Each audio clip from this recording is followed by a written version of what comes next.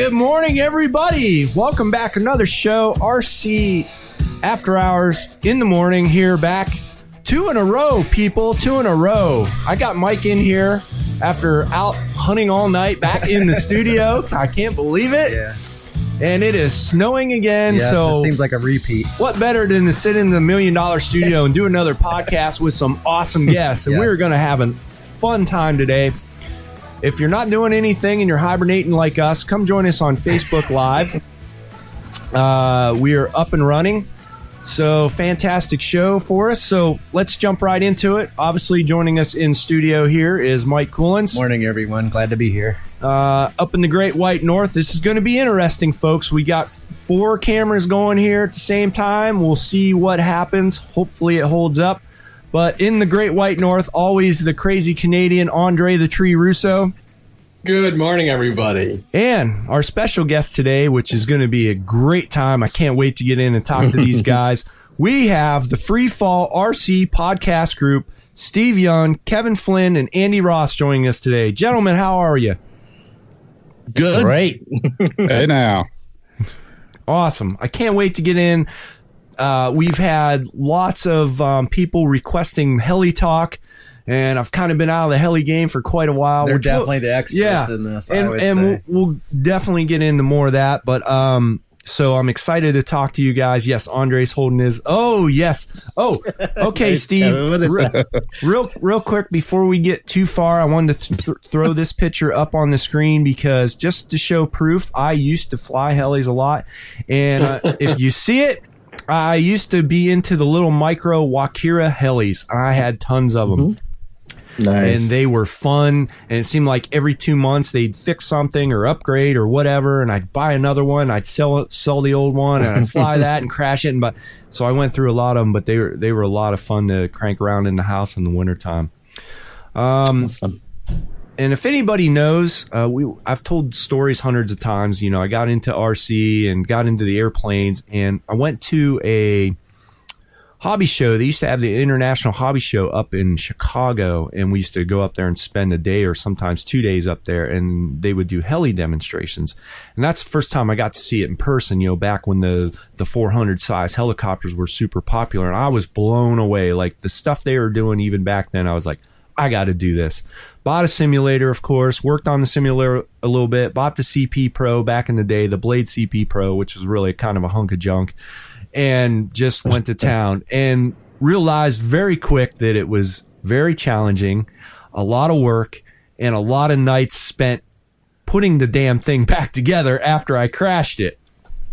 And it just got kind of frustrating for me, and then I got into the micro stuff. Anyway, long story. But what I want to know, I think, first off the bat, what has changed probably in the last 3-4 years with the heli game? I mean, obviously, a lot of stuff with the technology and the fly barless stuff. Has it made it a little bit easier, Steve, for newer people to get into the helis and fly them? Oh, yeah, definitely. It's become infinitely easier just because you have things like rescue and safe. And the gyros are very smart nowadays, and they can pretty much self-level the helicopter if you really choose to. Mm-hmm.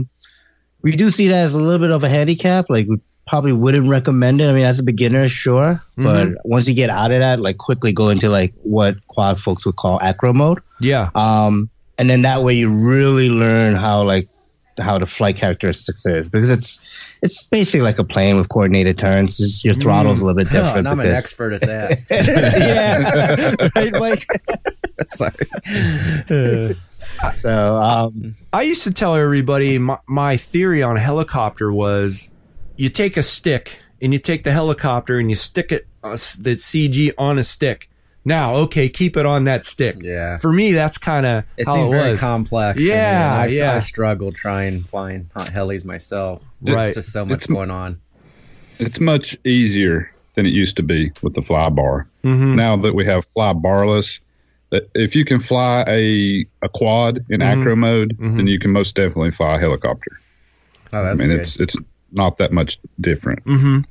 And I will say, if I had safe back when I was learning, I probably would have stuck a little more to it. You know, it's crazy. And the simulators, just like anything, whether it was helis or planes, you get on the simulator and you're trying stuff and you're like, yeah, I got it. You get out, you fire up that helicopter, you're like, no, I don't want to try inverted, I know. And it's not, and again, it's not like because I didn't really worry about crashing. I just didn't want to spend the 2 hours putting it together, getting parts, putting it back together. And that was the worst thing. And I think that's where for me, the micro helicopters, you know, when those really started coming out, whether it was the Wakiras, and then of course Blade had a bunch of them and they still do.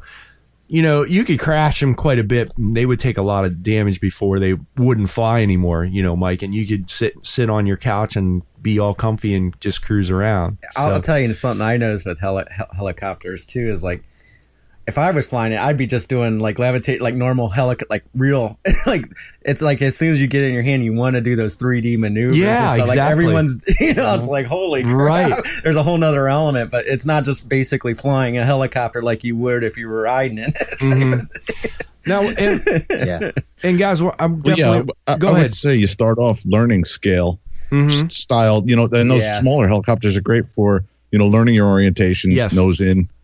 Because that's a big one when you first start. But then the inverted stuff, I mean, geez, I've been flying 3 years now, and I'm still learning certain maneuvers, certain orientations, learn how to fly, reverse, inverted, that kind of thing. And I love it because it's a challenge every time. You're like learning to fly all over again. Yes. I was watching some videos you guys did in 2016 with the Goblin and stuff, and I compared you with Kevin and Steve's videos, and Steve... It looked like Kevin was still learning some maneuvers that he was trying in the video a little bit. A little slower than what Steve was performing, obviously. But Steve's got a good year on me. I was going to say, it's noticeable. I mean, this is old dated footage, obviously, so I don't know where you're at now with your abilities. But it's always intriguing to me to watch the maneuvers they do. And that one time at when it was at Chad's house, flight test, they had... I wish I could remember the guy's name. He was from Tennessee. Oh yes. I can't think of his name. Bill? No. His last name Bill? Oh, no, anyways, I don't want to drag. But when I saw him and he took off, my heart like skipped a beat. When he just went for straight vertical. The power they have. I was like, oh my gosh. Yeah. And he was doing such amazing things. And he's like, well, actually, I'm not at the top of my game or game in this. He's like, there's a difference going clockwise and counterclockwise. Like, he couldn't do counterclockwise. It's very tricky to go a different orientation and like doing the circular moves. I don't know the names of all the moves he was doing, but I was like, okay, you're not an expert. And what I saw was just jaw dropping. Right. And he had like the water cooled computers and stuff for simulators. I'm like, what? This is beyond like mind blowing stuff that he couldn't process fast enough. Things that he was doing. Through the simulator even. Mike, I always say it's something to watch on YouTube, but it's totally different to see it live in person. Oh, absolutely. It's breathtaking. Yeah. I just holy crap. Yeah. Definitely. The sound, how fast it is. It's exhilarating. It really is. How loud they are. How loud they are. Okay. It's unbelievable. Now. So I'll never forget that. One thing I wanted to get into with you guys is, and this is kind of one reason why I don't fly the bigger helis, is honestly I'm a little scared of them. Intimidation. I heard about the gentleman who got killed in New York a few years ago, and then what really set it off was when Flight Test was doing their helicopter stuff with David, and they had remember Mike, the watermelon and stuff, and just what that thing was doing to a watermelon, and I don't know don't get me wrong, Mike. It is phenomenal. But if somebody gets a big heli out, I'm hiding behind the tree watching. Does that ever come into your minds at all when you're flying? Like how dangerous it can be? Seriously? Yeah, for me, every flight. Yeah. You talk about pucker factor. I think it's like you said every time. That blade spinning. But there's a certain buffer zone, we stay away from. We kind of fly on the other side of the runway. And, if it gets in that buffer zone, you're going to hit throttle hold, which, kills the motor. Yep. There's still a lot of momentum behind those blades. Yes. But at least you're going to stop, anything coming in under power. Right. Yeah. Right. Yeah. You try to hit throttle hold, you try to kill it, you try to push the helicopter away from you basically at the last moment. And, I kind of reference it like NASCAR. we all know the dangers of driving 200 mile per hour on a racetrack. Yes, and so do we when we fly these helicopters, the big ones. But we kind of don't try not to think about it and think about the adrenaline, the rush, the fun that it brings, the joy that it brings. Yes. Because I mean, it's definitely very, very sad to hear someone losing their life over this hobby.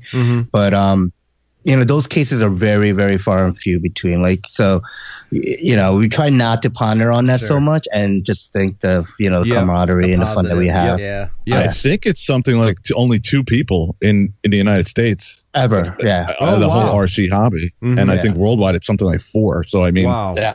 I think we have a safer hobby than stamp collecting. I'm not sure.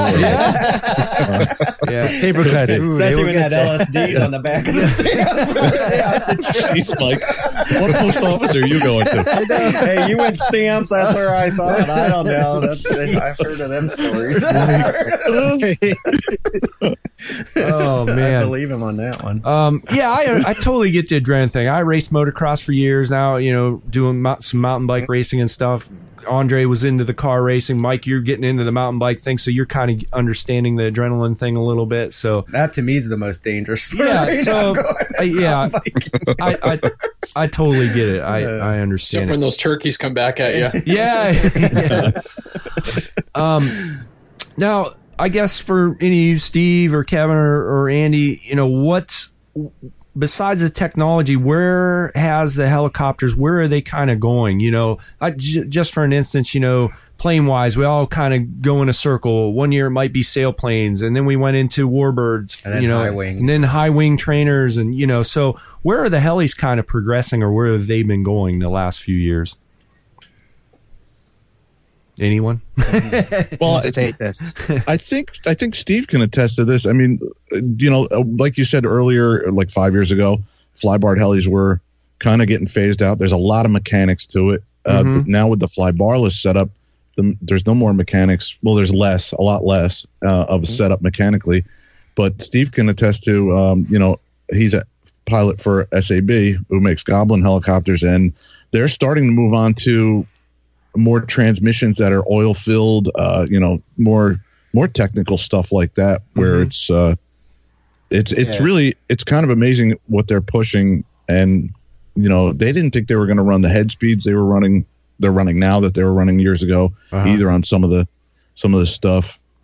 And what I've seen, I mean, I've only been flying a couple of years, like three years now, and going to events. What I've seen is just everybody is such a good pilot when I go out to these events. Like there won't be one or two guys there's one or two guys that is really exceptional. Yeah. But everybody's got a lot of, maneuvers and can do a lot of really cool stuff. And it's so fun to watch. And I can also see how it could be intimidating to, a new guy coming in going, geez, I can't even, hover nose in, but the community really is cool about stuff like that, man. Nobody holds it against anybody. I've gone out to center stage and just done my little routine or whatnot, and I don't care. You just go out there and fly. You have a good time. That's what they're. That's the right attitude for that. That leads me to another question. How much simulator time is involved with heli flying? I would assume it's almost like hand in hand. I mean, like you have to almost have as much simulator time as you do flying or more. I just didn't know how much simulators help you guys, and I guess you should address that issue when you get into helis too. Yeah. Tons. I can't imagine heli pilots not having simulator time under their belts. In all honesty, I mean, if you want to get good, you need to basically sim. That's the bottom line. Sure. The more time you put in the sim before you actually get on a real helicopter, infinitely shows growth in the helicopter. Like once you get on the real one, it just infinitely you get better quicker. One thing, just to go back to the other question that Chris had, I want to mention is, more recently, I mean, flybarless, yes, definitely. LiPo batteries are getting a little bit better, but they're kind of, at a stalemate. They're plateaued, I should say. Yep. But nitros in the heli industry definitely feels like there's this resurgence. Oh, interesting. That's crazy. Yeah. Interesting. Now, quick question before you get a little bit deeper. I know in the RC community, nitro is kind of going away a little bit. Now, are they coming into the small, like where they've been converted over to gas, or are they still strictly nitro for the power, maybe? I mean, there are gassers and nitros, and there are a lot of folks that fly gassers. Andy is one of them. He loves his gasser. Mm-hmm. In fact, I sold him a nitro helicopter that he can convert to a gasser, recently. So the thing with nitro, I think, is it's weird because the resurgence is coming back even though the price of nitro is going up, which is interesting because if you think about it, I think a lot of people stopped buying or stopped flying nitros because first it was dirty and noisy and the fuel cost was just so much. Yes. And it's like retail, you go to a store, it's $40 a gallon. You get about 7 flights on a gallon on a 700 size heli. Yeah. Like that's a lot of money per flight, right? Yes. But even even to that point, people are still like, I recently got to nitro, and I think it's more of a like as helicopter pilots progress in their helicopters, they go from the small ones to the bigger helis. Yep. And then they're like, what else can challenge me besides the flying aspect, but mechanically and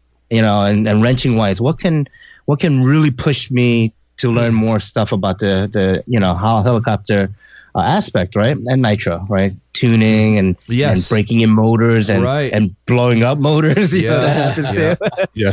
So is this one of these aspects where you start off with a bunch of different helicopters, and as you progress through the hobby, you're focusing into that that jewel nitro monster? Is that what we're seeing?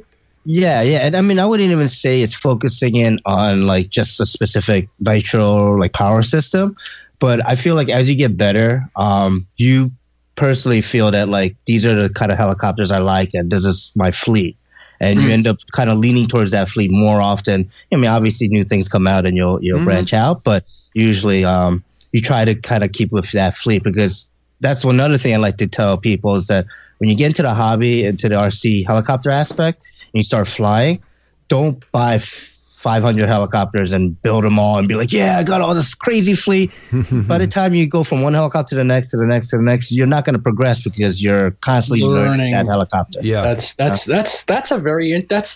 funny because that's a very different aspect for us who none of us are like IMAC kind of 3D hovering experts or anything, but flying from plane to plane to plane, it's relatively, every plane's got its little nuances on landing and everything, but it sounds like, unfortunately, the helicopters, not unfortunately, but it sounds like the helicopters are that much more of a personal challenge, which is actually really neat to hear. They're more specialized. Like you get excellent with certain kinds. Then Andre, you should understand that going from foam board planes to $800 ducted fan jets. Go to foam board to balsa kits and stuff like that. Like you see that. Yeah. Well, and I think it's human nature too to say it's not me. I can't be doing something wrong. It's got to be the model. So you switch to a different model and different model. Always searching for that one that. And darn Cubs, do it. A lot of the guys. Go ahead.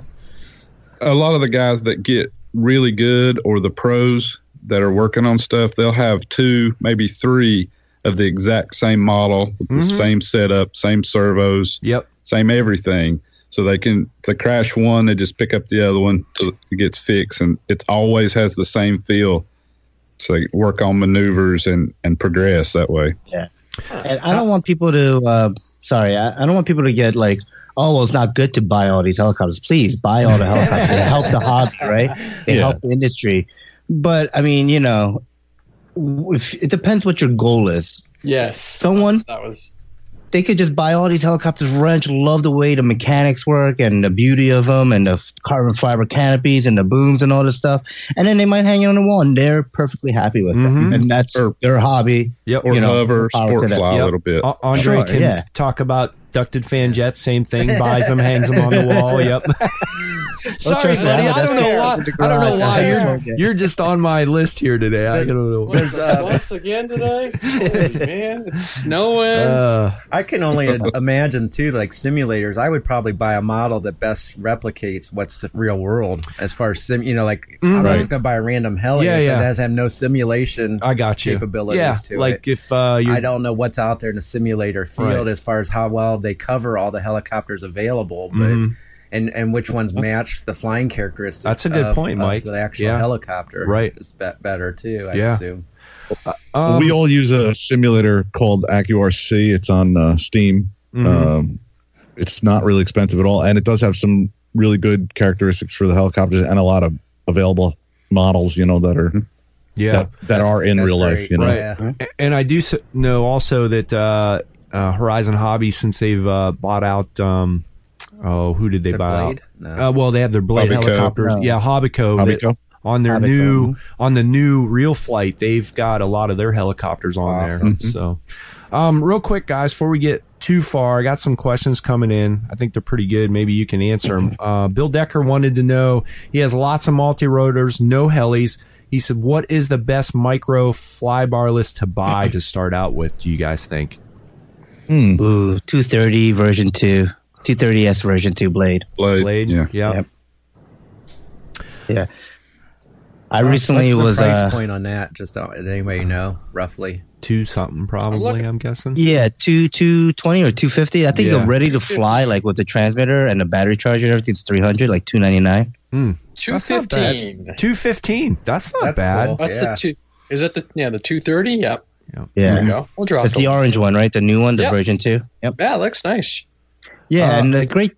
So Kevin and I had the awesome opportunity that one of our listeners actually bought us the Blade 230S to review, and give a big shout out to Eric Bircham. But basically, it's great. Like we got the helicopter, and when I first took off with it, it was kind of weird because it was very, I don't know if anyone's flown a helicopter, like that right cyclic stick is very sensitive. Like you move it too much and you're upside down or flipped into the, you're doing a dirt nap already. But they water it down so that you can actually fly it like an Inductrix, with self-leveling. So you let go of the stick and it just very tame, self-level, very tame, very confidence building. And then you kick it up to idle one, and then you have a little bit more bank angle, and then you can flip it and do your rolls and 3D maneuvers. And then bank two, like, idle up to like the highest head speed and the highest agility. And I was actually able to do my normal routines I do on $2,000 helicopters, which is pretty impressive. Yeah. Wow. The main part when they get that small is the tail holding for certain maneuvers, and it actually held up pretty good, I thought.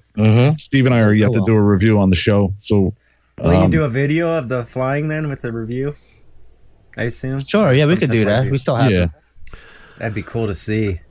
Another question come in, and this is a really good one because I realized early on this was a big factor. But what is the most important thing on setting it up so that, the blades aren't unbalanced, or, what's the most important thing that you guys have found to get it to fly good? You're not, banging your head against the wall because this thing, Well, from a new perspective, I can say definitely throttle hold. Learn throttle hold. Because this is no joke. I had a 450 size helicopter back in the day in my garage. I reversed the throttle channel by mistake, and that sucker came up at me right up off the garage floor. I bent my hand back and I smacked it on top of the helicopter, and it just smashed off to pieces. But I learned a very serious lesson. Know where your throttle hold is, and don't just change stuff in the airplane mindset. Radio, And now, what is throttle hold? Because is it where it just hovers at one spot, or is it throttle? That's your throttle lock. Yeah, that's kills it down. Oh, okay. It's a kill switch type it's thing. Your oh boy, I need to hit this to shut the motor off, shut the power off. Yeah. It's also important to learn or get in a habit, muscle memory of hitting that before you crash. Absolutely. Because you'll minimize the amount of damage if you crash. If you crash under power and the motor's still going, you're going to tear up everything. Yes. But especially a micro heli, if you can hit throttle hold before you hit the ground, your damage will be much, much less. Is it just pretty much limited to the blades and stuff at that point instead of all the gearing mechanisms and stuff? I guess it depends how bad the crash really is, Yeah. But that's one thing I always drill into people learning is, you should be able to instinctively hit throttle hold. And that's probably at a moment. Yeah, that's probably something you can learn to get the muscle memory down on a simulator. Practice stuff and I'm going to crash, hit it. Yes. Yep. Yep. Yeah. One thing also for people that fly helicopters or that want to learn to fly helicopters, you hit your throttle hold, right? Let's say that's my throttle hold button. Yep. But the thing is, never take your left stick and go this. Don't go full down. You go full down, you're driving the helicopter fully into the ground. Because remember, on the helicopter, middle is actually 0. Yep. Right. So you have like kind of no throttle here, and it's like up for positive pitch and down for negative pitch. When you hit negative pitch, that helicopter goes right into the ground. Yeah, that's a good point, Steve. Whereas like an airplane, you instinctively go 0 throttle when you crash. But with a helicopter, you need to do throttle hold instead of 0. Exactly. I can see that taking a little bit of time to learn. Oh, man, I would struggle big time. That's the hardest rope bump going from plane to helicopters is that. So I got a question. When you guys are working on your copters in your garage or wherever in your shop, do you strap the gear down? Since most of us, if we're doing any serious work with our planes, we'll remove the propellers or even our quads just for that reason. Do you guys strap them down just in case you do have a throttle hold or a power up situation? Take the blades off. Always, like a quad. Always take the blades off. Yeah. Cool. Tail blades and your main rotor blade. Yeah. When you're working. There were 2 serious things I should have done. One was definitely take the blades off, and I could have just unplugged, a lead from the motor too. That works too. While I'm working on it. But to get back to the original question on setup, it depends on if you're getting a Blade 230 version 2. The setup in the manual is very easy to follow. Spot on. And it worked really good for me. If it's an Oxy or something smaller, or whatever your first helicopter is, you have to just go through the manual and go through the setup. And Steve will tell you all the time, if there's a guy in your club that flies helicopters, get involved with him, get involved with somebody that knows them already so they can go over the settings with you.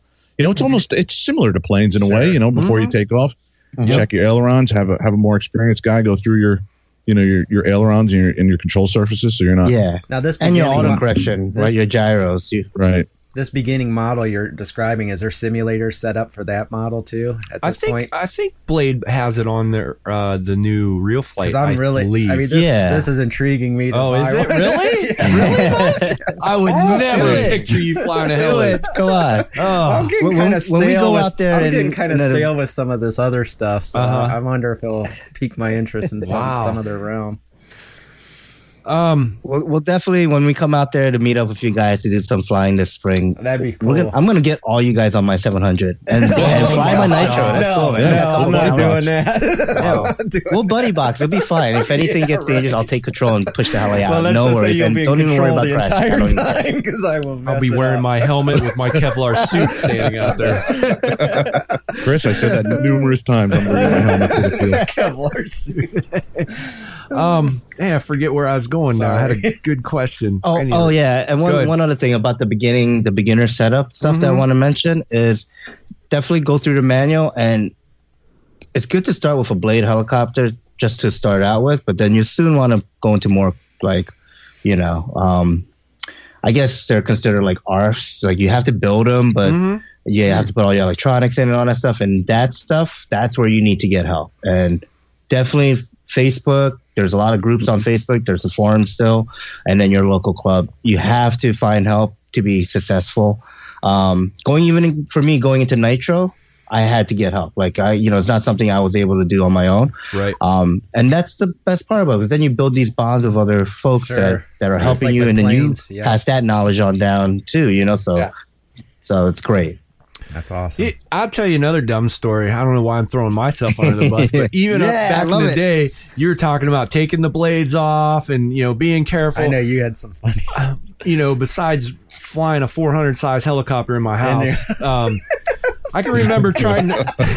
We were going to go there. I love that story, by the way. I can remember having it on the kitchen table, wound up, back in the day, you put the little black stripe and the little red stripe on the end of the blade, so you could, to track them and bounce.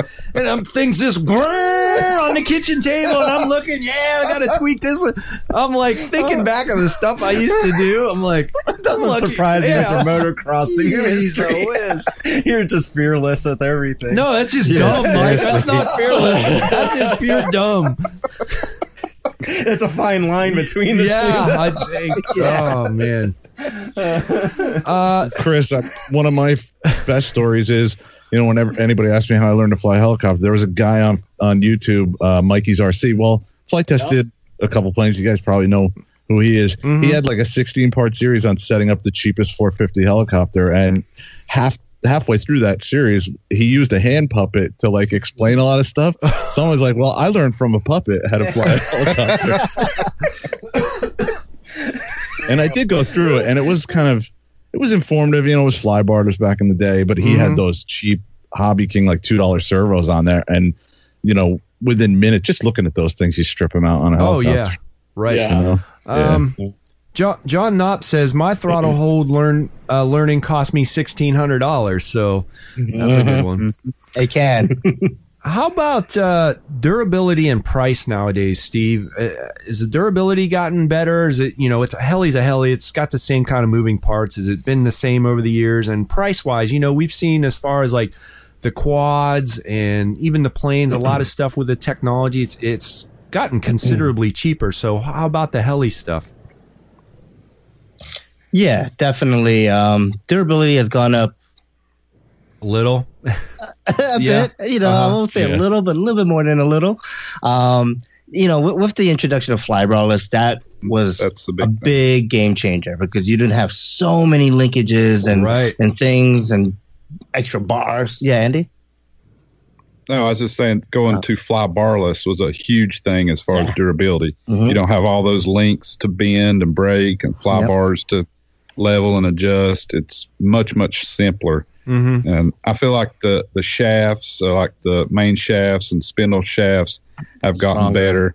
Mm-hmm. Like the old 450s, you could just look at it and it would bend the main shaft. Nowadays, a lot of times we'll crash and maybe not even bend the shaft. Just break blades or tail booms, stuff like that. So I think they've gotten quite a bit more durable. Yeah, as far as I think also what's changed a little, and which is funny because I'm to contradict myself, is that when nitro started getting phased out, electro started coming in, and there's less chicken dance. The old famous nitro chicken dance. Yeah. So those often don't happen on an electric because it's easier to hit throttle hold, and you don't have a linkage controlling that live motor, right? That can pop off, and now you have a chicken dance situation. So that has kind of helped a bit. But then, of course, nitro's coming back, so we're going to go see some more chicken dances as they happen. I can attest to back in the day, the old CP Pro. It seemed like every time I had a crash, I used to get so mad. The minute that thing hit the ground, you bent the main shaft and you tore the gears off the main gear. Every time, and you're like, damn it, I got to tear the head all apart again. Oh, I used to get so irritated with that. I had a question. Go ahead. Sure.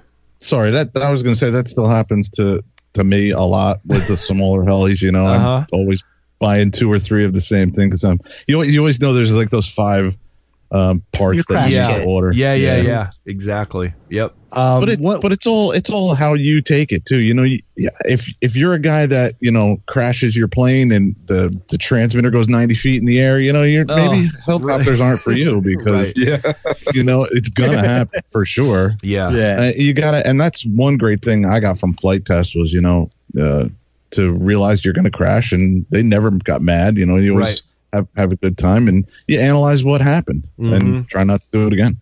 Mm-hmm. The other aspect that has definitely made it better is that these companies are getting smarter, and they're more focused on like the bringing better prices of parts. Mm-hmm. So I've noticed that better prices. I don't want to get into too much brand stuff because everyone has their favorite brands, but just I can say this because I'm part of the team that SAB helicopters, yes, they're expensive, they're very high end, but even SAB as a company high end is that they're revolutionizing like different materials like G10. They're starting to use G10 on their airframes a lot. And when it used to cost like $30-$40 for one side frame of a 700 helicopter, you had to usually buy 2.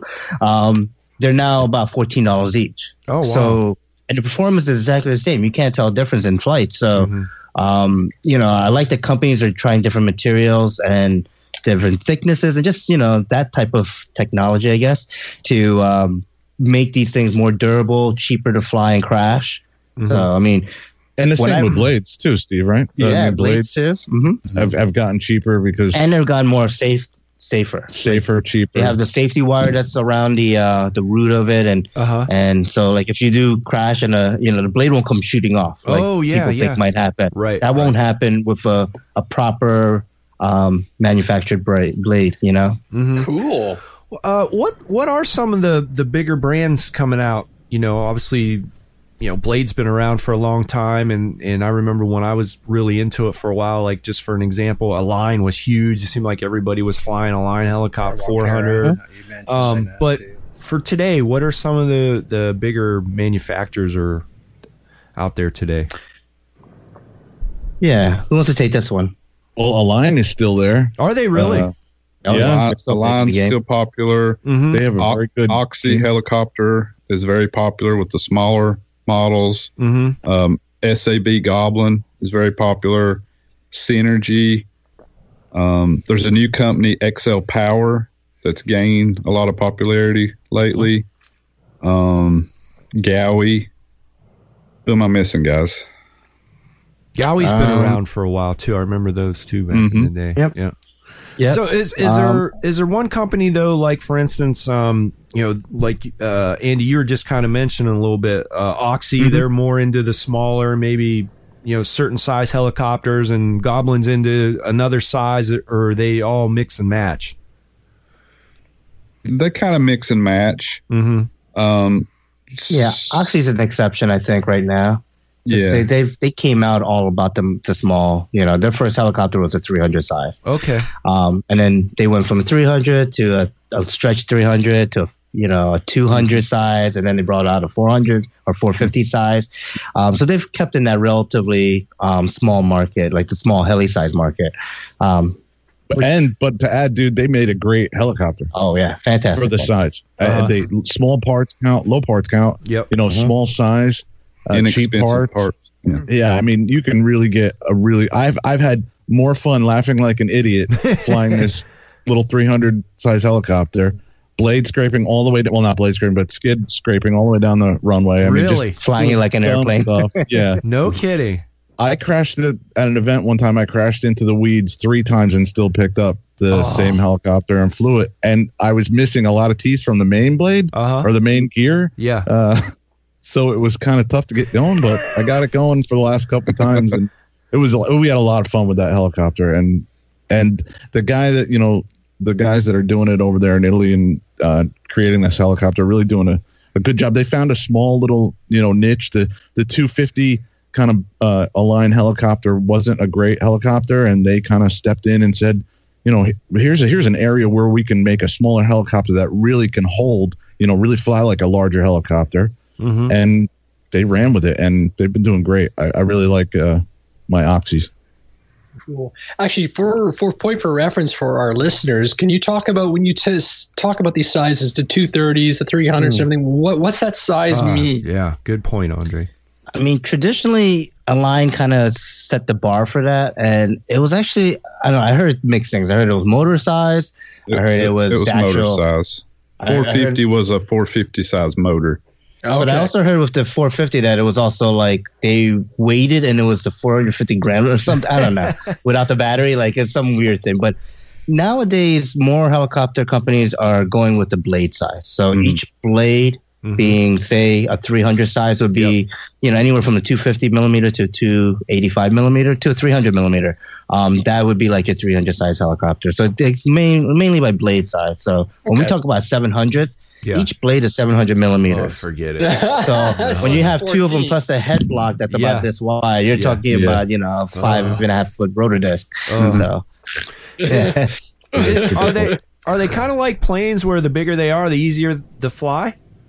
Yeah. Yes. Wow. Totally. Absolutely. So that's why you'd want to go larger then, and all better stability and things like that visually too, I assume. Yeah.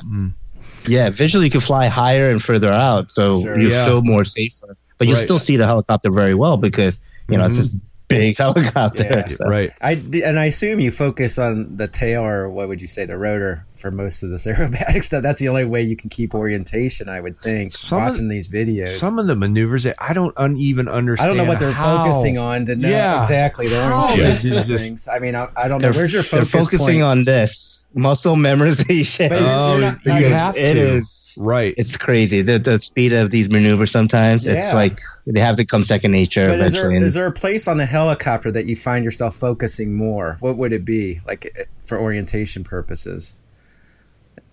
Anyone, like, do you focus on the canopy or the tail, or what are you guys looking at? I mean, each pilot will say something different. You know, this is something that is unique for each person. Sure. Usually, for me, it'd be the tail and the skids and the rotor disc, like the tilt of the rotor disc, and then where the tail is in perspective. Okay. You know, you kind of have to look at everything. Oh, I understand. You have to pay attention to the disc and the angle of the disc, but you also have to know where the tail is. But you might get in different orientations where you can't exactly see the tail. So at that point, you'd be looking at the nose. So you just kind of look at the entire helicopter as one. You can't really focus on one point all the time. Sure. Yeah. See, Mike, and I was going to say when I started out that I focused on the most visible part of the helicopter. Exactly. But I know exactly where Andy's going, because it's almost like, I don't want to say it's like a video game, but almost in a way, you know, when you really got good at a video game when we were kids, you know, arcade game at home, reaching kids. But you would look at, you wouldn't look at the actual, you know, whatever you were controlling. You kind of looked at the whole screen. You took everything in. That's kind of how I know where Andy's going. Like, once you get better, you're kind of watching everything. Yeah, and you're even a plane. When I'm flying a plane, I'm not I'll watch ahead. I was just going to say, I'm not even always focused on the actual. You have to stay ahead of the helicopter a little bit, right? So I understand. I mean, but I was just wondering if any of us could key in on things we do focus on. I know you're always grabbing the whole picture, but there's got to be something that catches your eye. Initially, it's the tail. Sure. I would say the tail, actually, because the tail determines where your right stick's going to control, right?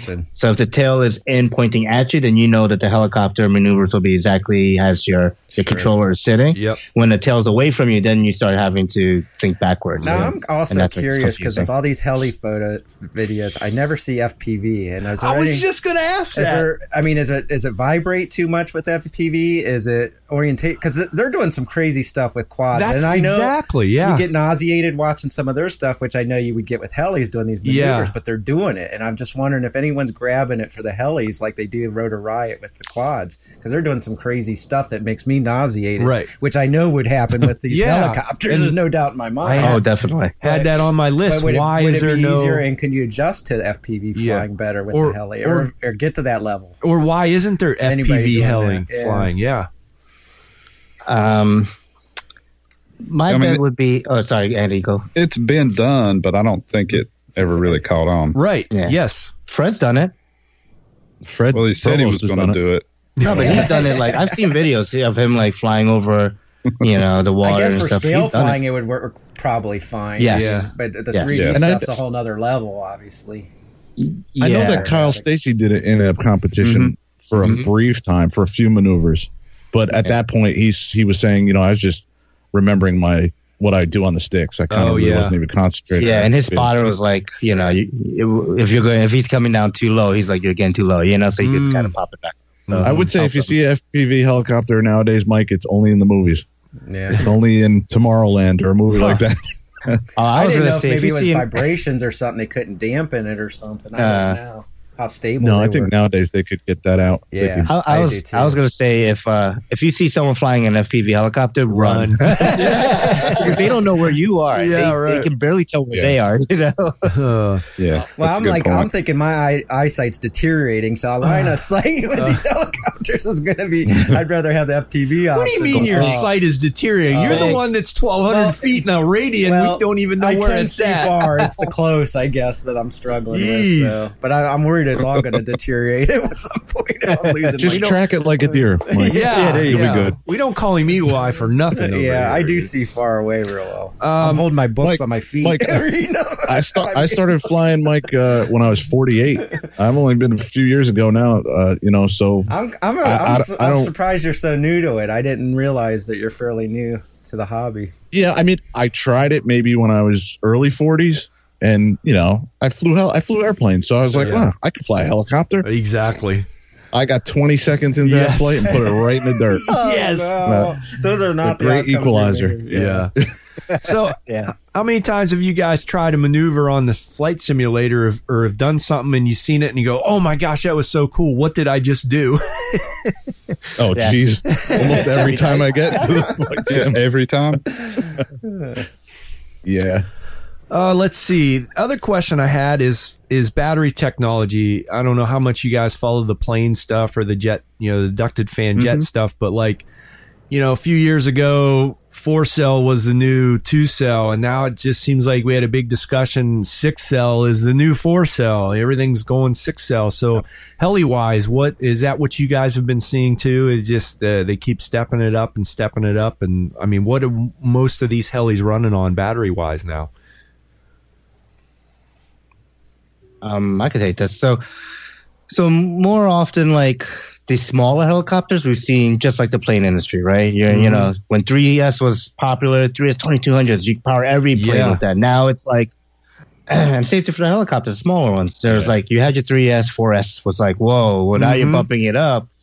And now even my little Oxy 3 is 6S. Like, really? Even a 300 size, like the rotor disc is only this big. Oh, and it's my gosh. And it's 6S. It's a beast, With the bigger helicopters, though, I like to say that they've actually kind of plateaued. Like 700s will run 12S. Some folks will go crazy and run a 14S system. But for the most part, like power to weight ratio is a concern on a helicopter for acrobatic maneuvers.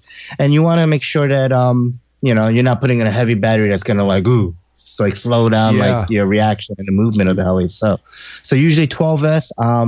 Smaller helis too. I've been noticing more of the graphene packs are starting to come around, and you're starting to see that 75C rating packs or what they say is 75C rating. Right. But you're starting to see those applied more to the smaller helicopters now, which is great. I mean, the small helis I noticed don't get a lot of flight time because of they have to spin so fast and so violently, I guess, or aggressively. The rotor just has to spin so fast to keep that little helicopter afloat. But the bigger ones usually, I mean, I feel some people even go the other way and they're taking their 700s and running 6S and running an ultra low head speed version to get more flight time and slower, smoother flying characteristics. And when you do something like that, you have to manage your collective more, kind of teaches you more. It's kind of the difference between electric and nitro in a way. The electric, you can run higher head speed and it can get you out of situations unlimited power quicker. on an electric, right? Gotcha. The nitro, you have to know where you're going. Your collective has to be kind of managed. Right. Now, between the electric and the nitro or gas, same way with like whether it's a plane, say for an example, like you just mentioned, the electric is instant. Like you hit that throttle. Torque is right there. Yeah. Now with the nitro and the gas, do you have that little delay in there, to get into the power? That's what it sounded like. Yeah. I feel like the power is, the response is there, but you can't be in the power for long, or that motor starts to bog. Electrics just power through that. Like you'll it'll keep a more constant torque line. Right. While like when you apply more load to a nitro engine or gas engine, it starts to dip. Oh, no kidding. Power. Yeah. Interesting. And that's where Kevin was mentioning collective management. For folks that don't know, is most of our helicopters run at a constant head speed. They're just spinning at say 2,000 RPM, right? Right.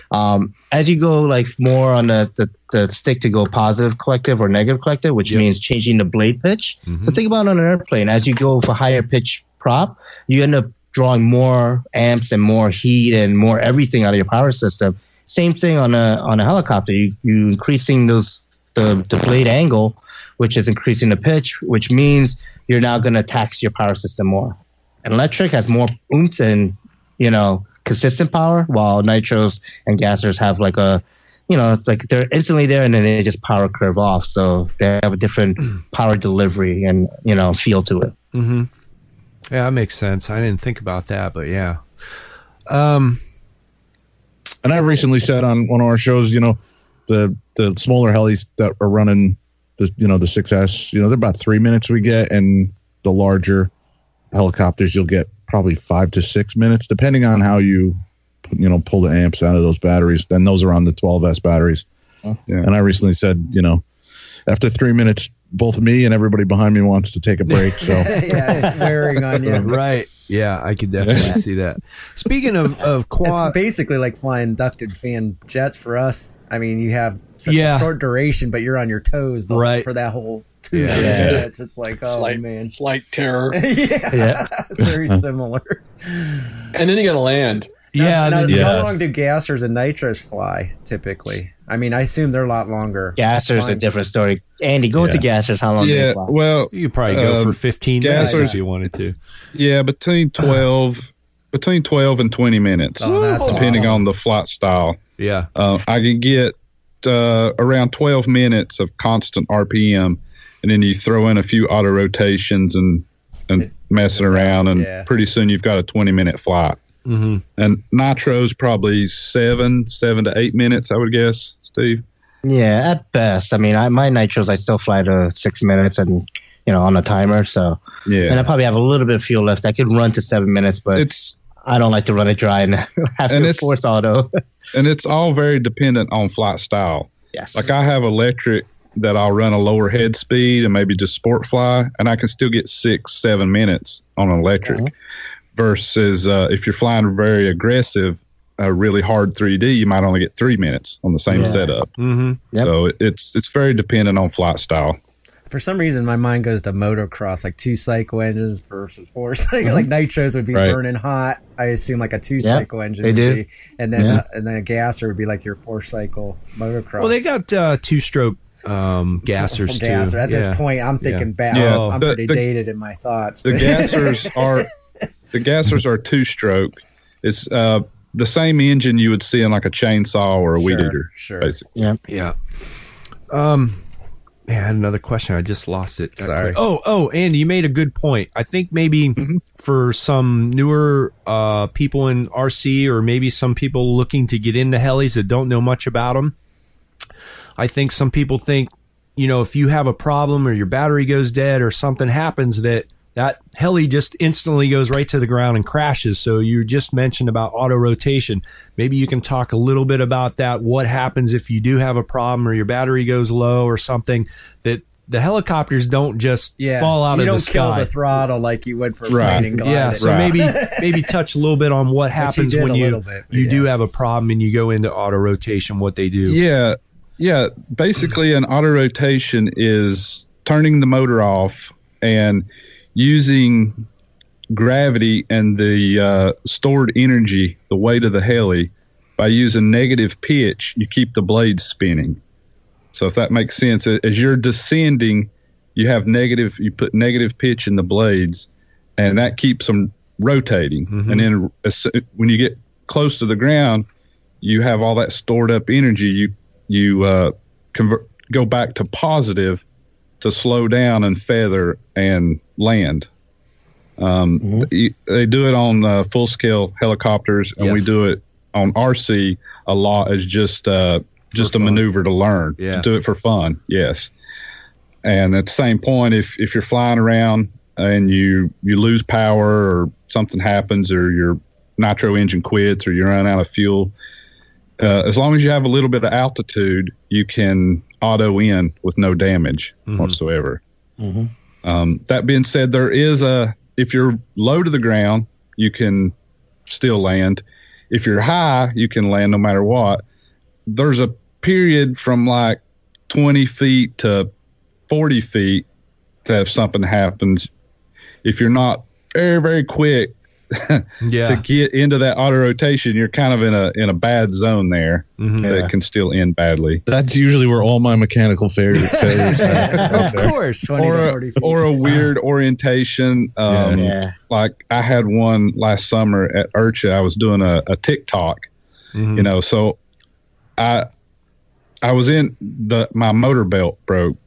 So, but I was in such an orientation, and it was a fun fly, so there was a lot of noise. I couldn't hear it. But I had lost all the speed in the head. All the energy was gone before I realized it. So Steve was standing there with me. I'm flying. I'm like, something's not right. Oh, no, the blades have stopped. That's it. 150 feet in the air, so it just fell to earth. Yeah.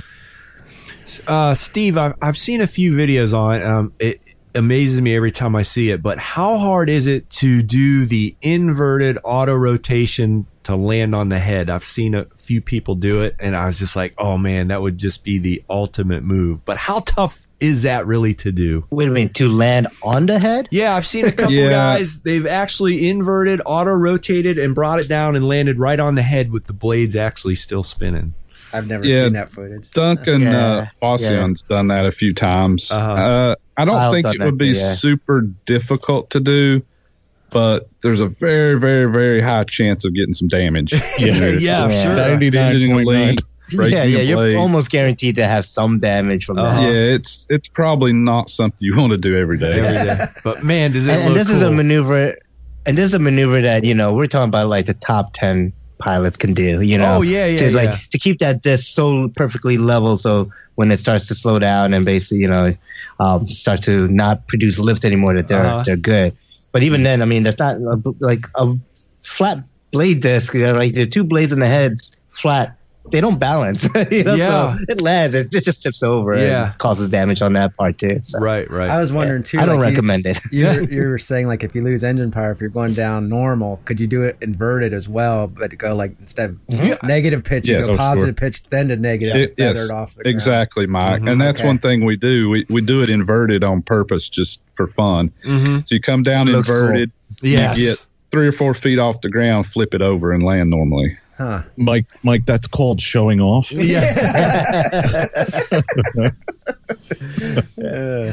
can see the first thing you want to do. That's what you wrote that down, didn't you? Inverted auto rotation, number 1 on the list. That's a beginner skill.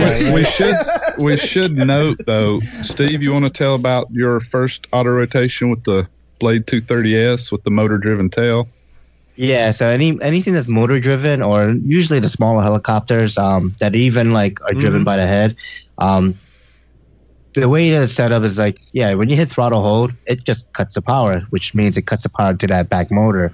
So you still have momentum on the head, so it just spins the body like even when you watch a video or a movie where like a helicopter loses tail rotor, it just starts to spin violently. That happens on tail driven helicopters when you hit throttle hold. Even on other like smaller helicopters that have a fixed motor to main gear kind of setup, like as soon as you cut the motor, it just stops everything and kind of falls out of the sky. So the smaller helicopter you probably don't want to. Anything that can drive the tail and the head without the motor, I would say it's like even when you normally come in for a landing, when you're a couple of feet off the ground, hit throttle hold so you don't come in under power. I've seen a lot of times that people come in and they land a helicopter and they hit the ground and it's still under power, and then a gust of wind happens and boom, that helicopter gets knocked over from a crosswind, and now you're you're sitting in the back like Kevin, like you're fixing parts.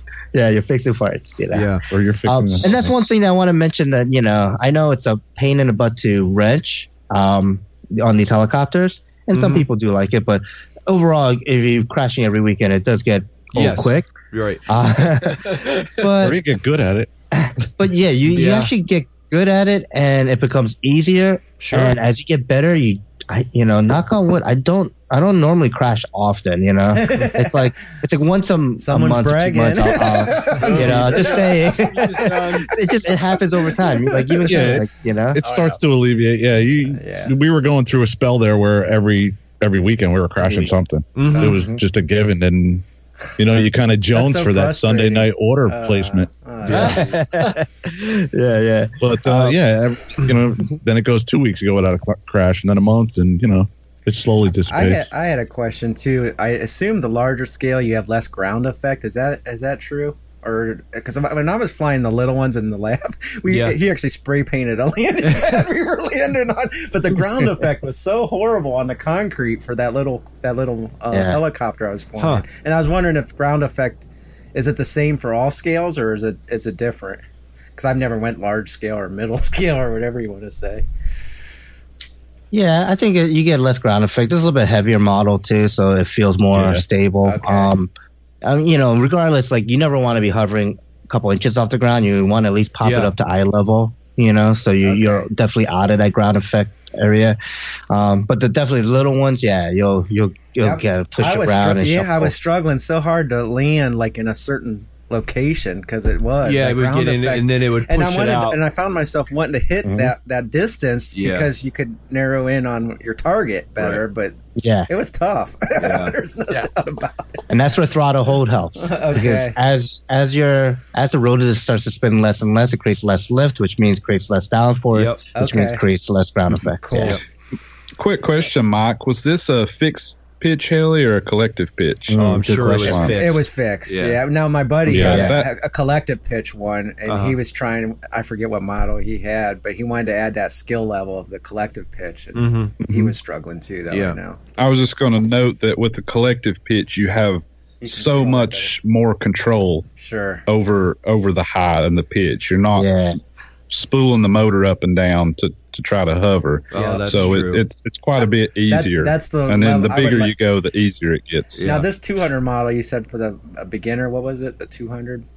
230S. There's a 200 on the wall, Mike. If you want to take it home, take it home. That has collective pitch, correct? This one? Yes. Okay, that would be a good learning tool then for collective pitch. I think that's got collective pitch. And then that has the safe, I think, but it needs a little work because I couldn't get it to fly right. Yeah, I'm not going to fly yours. I got it. It is out of whack. Send Mike home with a defective model. I know, right? Set him up for failure right away. Michael Rosnick. Guys, you can tell right away if the blades are cupped. That's a fixed pitch. If the blade's more, flat. Symmetrical, top and bottom, symmetrical. Looking down the blade, then that's a collective pitch. Yeah. Michael Rosnick sent me a Blade 200 SRX with the safe mode, and I think that's a fixed pitch. I don't. He says it's a fixed pitch. Is it fixed? Okay. Yeah. It's. I don't know if you'll get it off of there, Mike. It's stuck on there good. I couldn't get it. There's something wrong with it. I don't know exactly what, but we just couldn't get it to really fly well or right. So I just didn't really tinker much with it. But Mike, take it home. No. Yeah. We'll take a look at it when we come out there. We'll definitely. They think the 200 SRX is a fixed pitch. Okay. Actually. All right. And that'll fly good if there's little to no wind. Wind affects that a lot because you are using the speed of the blades to control your up and down. Yeah, I mean, think about it. The fixed pitch versus collective pitch is that it's easier to move like 0.1, 0.2, like degrees of pitch, right? To be more control and smooth with pitch than it is to be smooth with RPM, right? So you have for that thing to generate lift to get up off the ground, you have to keep on spinning that motor faster and faster and faster until it breaks that weight to drag and lift kind of ratio. While in a collective pitch, you're just constantly spinning at one head speed. Yes. And with zero pitch, the blade does nothing. You go a little bit and boom, it starts to rise very gently. So it's definitely smoother and more accurate controls with a collective pitch. That's a good point. That makes a lot of sense. How about somebody who flies a lot of quads, who's a pretty good quad pilot looking to get into helis? Is that a really tough transition or are the maneuvers and stuff pretty close? No.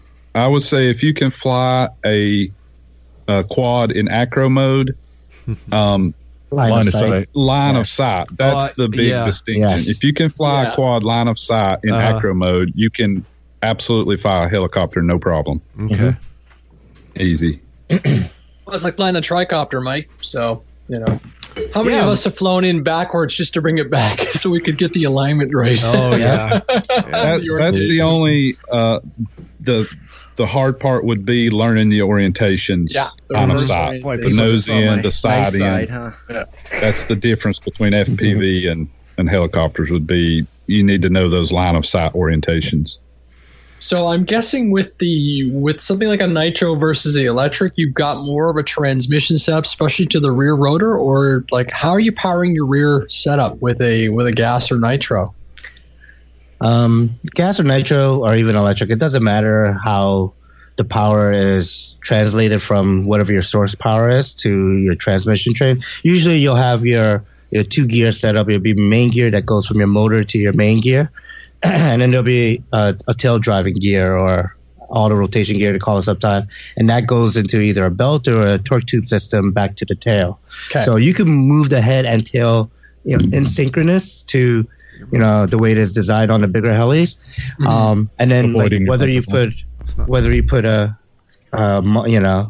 what do you call it, a nitro motor, a gasser, or an electric motor in the ESC, the power delivery system doesn't really matter so much. It's more of the the transmission setup. Cool.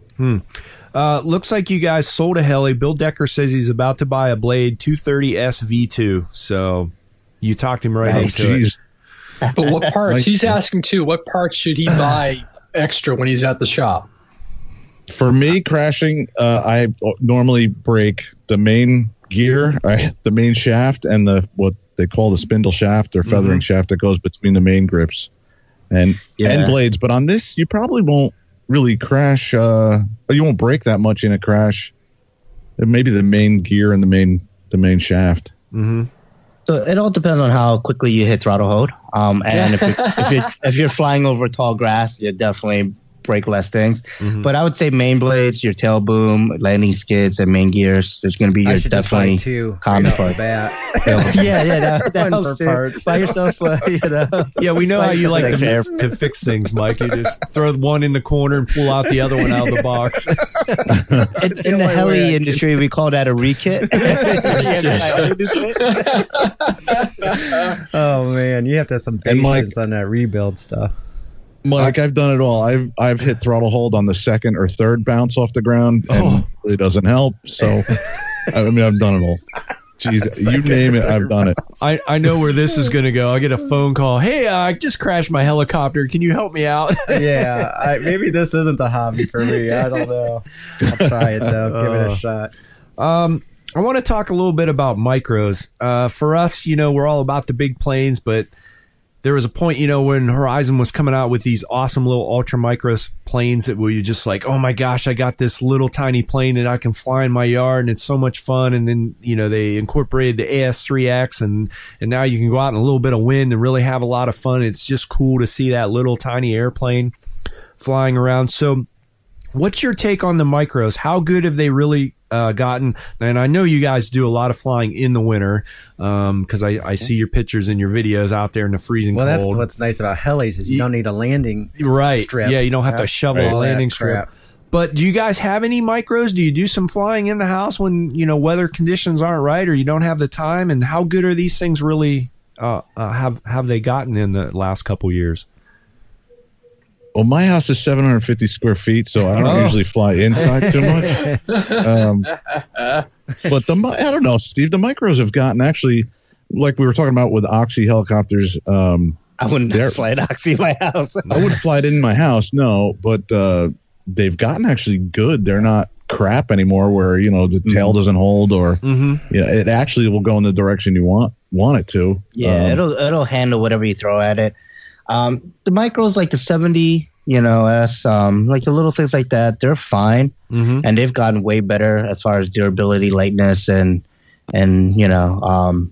expense, the cost, and right? Cost, yeah, that's a big one, right? Andre got one like $60, like 6 months ago. Yeah, $60 or something, right? Andre, it was something like that, $59, ready to go.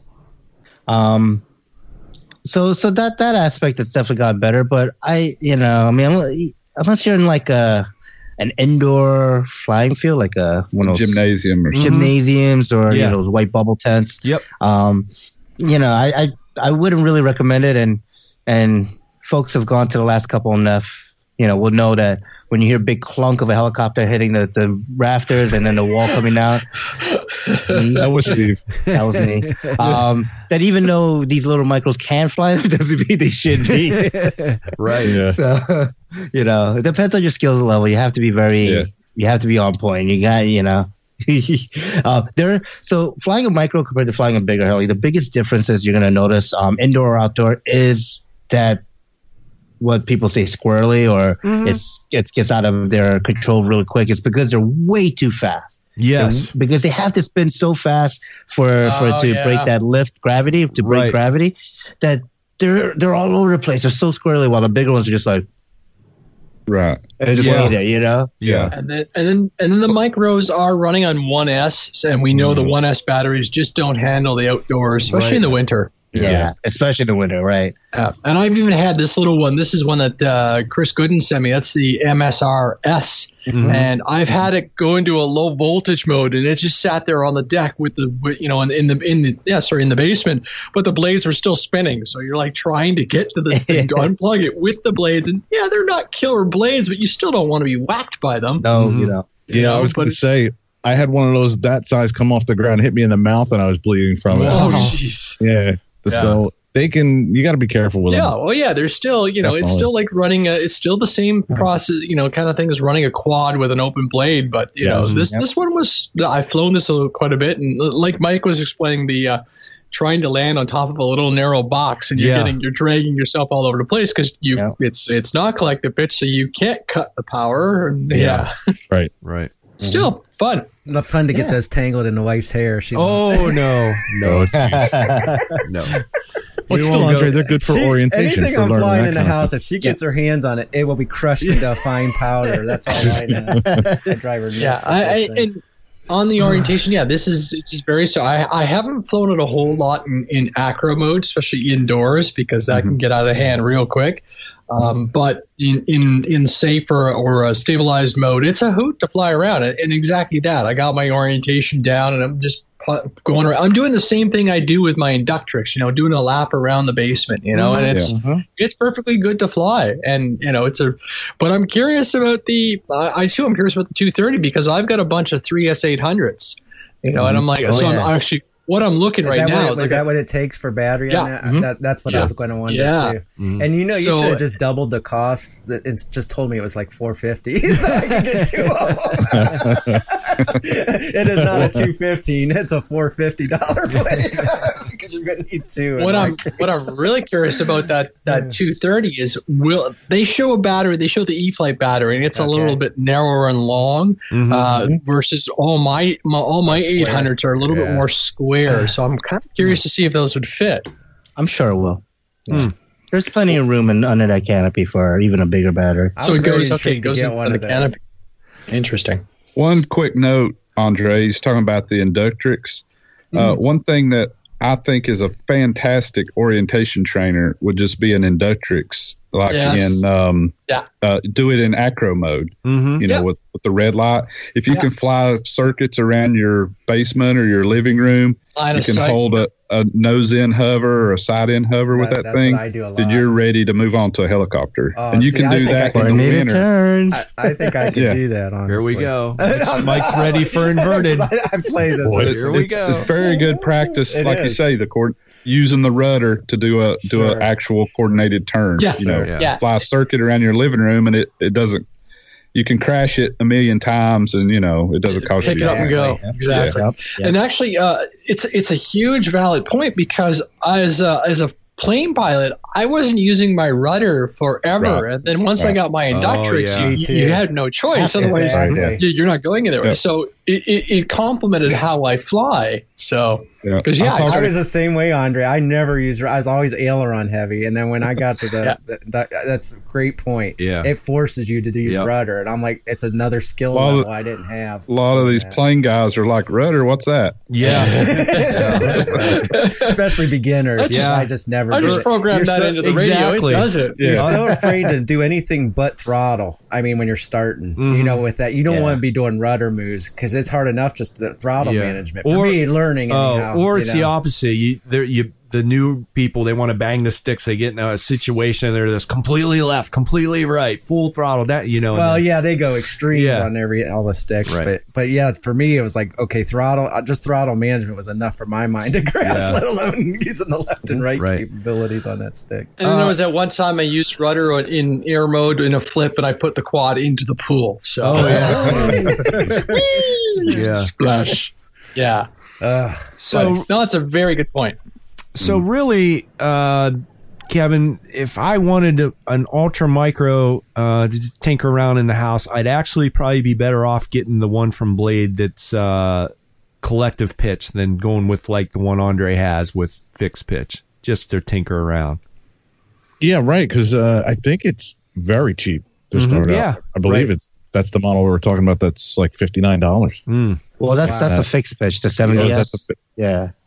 And you know, I mean, indoor, I think fixed pitch is perfectly fine because you don't have the wind, you don't have external forces that are gonna mess you up so much. Plus, you know, going in from an airplane pilot, knowing that like if something goes wrong, you just chop the throttle, like hit the left stick all the way down. Yep. I mean, on a fixed pitch heli, you could do that a little more with a little, you know, inducing a little bit less damage than it would if it was a collective pitch, because you're not driving anything, you're just shutting the motor off and slowing the blade down. So if something were to happen where it's coming at you, you shut the power off, like you might get a little nick or a bruise, you won't get a cut, or you know, like it'll be less serious. Unless a collective pitch, or you hit yourself in the face. You know, with the collective pitch, you know, you might try to hit the stick down, but you're still driving a motor at full speed, so that throttle hold becomes super important. And if you're indoors and, you know, I don't know. I wouldn't recommend collective pitching because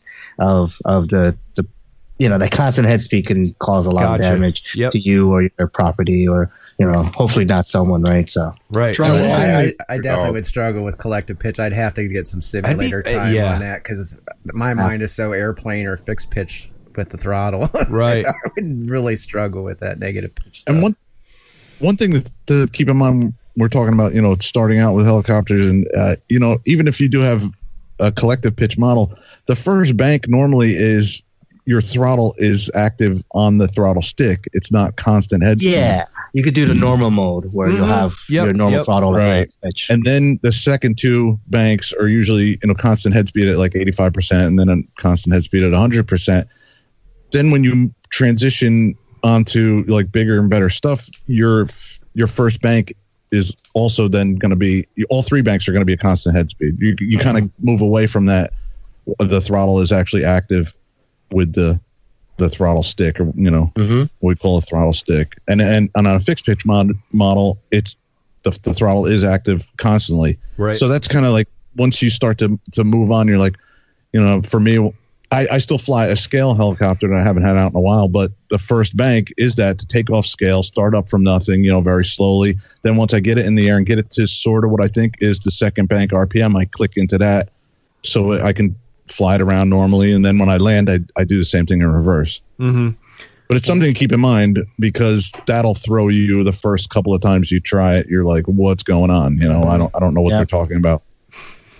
Also, I think when you start getting a little more intermediate pilot skills, you end up not needing the regular throttle mode. And the main thing with the regular throttle mode is that some people forget, which I did once while I was a beginner. I took off and I was in normal mode, and then I flipped the helicopter upside down. And that means you're going down on the stick, which means you're decreasing your throttle, which means the helicopter's crashing. Right. You know? Yes. So you don't have the constant. Down? Why is it going down? Exactly. Oh man! And you realize you didn't hit throttle idle up, so you didn't have that constant motor speed to keep yourself flying inverted. That's funny. Now, do you guys ever? I know I've told Mike a few times, if I'm out flying quads for a while and then we switch over and I transition back to planes, I have a little trouble for a little while. So if you guys are out, you know, obviously you probably do more heli flying than anything, and then you happen to pull out a plane or radiant or anything, do you have any problems transitioning back to flying a regular RC plane? I personally do. I don't know about these guys. I did. No, not me. No, I don't have much trouble. No, I fly the plane just like a helicopter. The helicopter just like a plane. And that's my problem. Yeah, is I try to fly like a helicopter. So what happens when you go inverted for for plane? Oh yeah. I cut the throttle, and then the plane goes like this. Exactly. That's my only catch up I have is that whole throttle thing. But beyond that, like, I mean, the controls are the same. Like I can fly a plane forward inverted, and it's just like flying a helicopter forward inverted, you know? So here's something that in this scenario, do you guys have two different remotes? Do you fly one that's just your heli remote and then another one that you set up for your airplanes? Oh, that's a good question. Yeah. No? That is a good question. No, some do. Both. I do. Yeah. I just wonder if it would help with that mental tick over, like, okay, I'm flying my airplane. The remote's going to feel just a little different. So I don't do things like your half throttle cut. Yeah.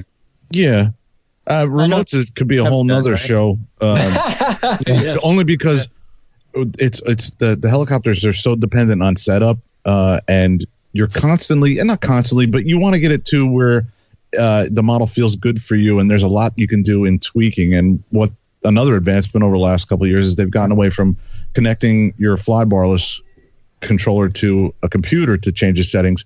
Mikado has a model. Steve had it before he was showing it on camera, where you can do all those changes right on the model itself or from your transmitter. Oh, nice. Integration. So you can change your pitch, setup, anything you can think about. Yeah, you actually set up the whole helicopter from start to finish to tuning all on the transmitter. Wow. Now, is that technology that's come on over from I hate to say it, but the quad racing and everything? Like we're seeing a lot more flight controller control right from the remote. Yeah, I think initially it did because certain flybarless controllers you had to like kind of hit like a quad, like you did kind of like a down right or both in certain areas to get that programming mode. And then it would be kind of very like text-based programming on the controller. It wasn't very good, but that developed into like a full integrated setup where, it has pictures and everything, and the way you set it up, it basically looks like what you used to set up on the computer with the little basic guide. Yep. They just threw that onto the radio. Now you run through that basic guide on the radio. Right. So, so it developed. It's sort of. I don't know if it would be developed from it, or maybe that's where they got the idea. It was like, oh shit, they're doing that too. We got to do that too. Well, I mean, it's all about bringing in more people and making it easier, right? I mean, there's an element of, I guess, mystique with these things, and now you're telling us that you can do more and more and more and more. So why not? Mm-hmm. And I love the FPV quad racing, Andre, because I wouldn't have a couple of my helicopters because a lot of guys. A couple of guys I know got into that and sold me their helicopters cheap. So. There you go. Yeah, thanks. So yeah. Do you possibly see, especially with we'll just throw this out as an example, Spectrum's new IX-12 with its capabilities and everything with Blade in their helicopters, you're going to see more like you were just talking about programming and changing stuff through the radio with say something like that? Oh, I think it'd be a great idea. Mm-hmm. Definitely. I think it'd be awesome. I mean, Spectrum already has a telemetry system that they can talk, inbound and outbound from your AR636 or whatever, controller. So they have the capability in the radio. So they just have to basically put the time and money into what's on the helicopter side, like what's in the helicopter, the little receiver, that to be able to talk out. Right. So it's there. They're on the cusp, and I don't see why they wouldn't. Every company is doing it. Like even Scorpion makes motors and ESCs. There's Scorpion ESCs that I program through my radio. I don't hook up a programming card or go into a programming menu and hear beeps and cycles. No, I go into it and tell it exactly what I want. I want the motor to spin this way.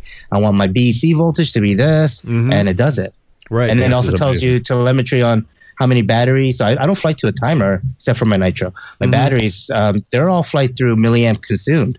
Oh, right. Yeah. Right. Which we used to have before that, a special module to have your batteries connect through. Mm-hmm. Yeah, you need an extra. Now the board and everything, and you're getting better drive numbers. Yeah. Yep. It's coming directly from the ESC. Now, Andre brought up a fantastic point. What have you seen any of the quad technology trickle over to the helicopters? As far as I don't know, flight characteristics or motors or anything like that. I would say definitely battery power. Batteries, the graphenes, batteries, the higher C.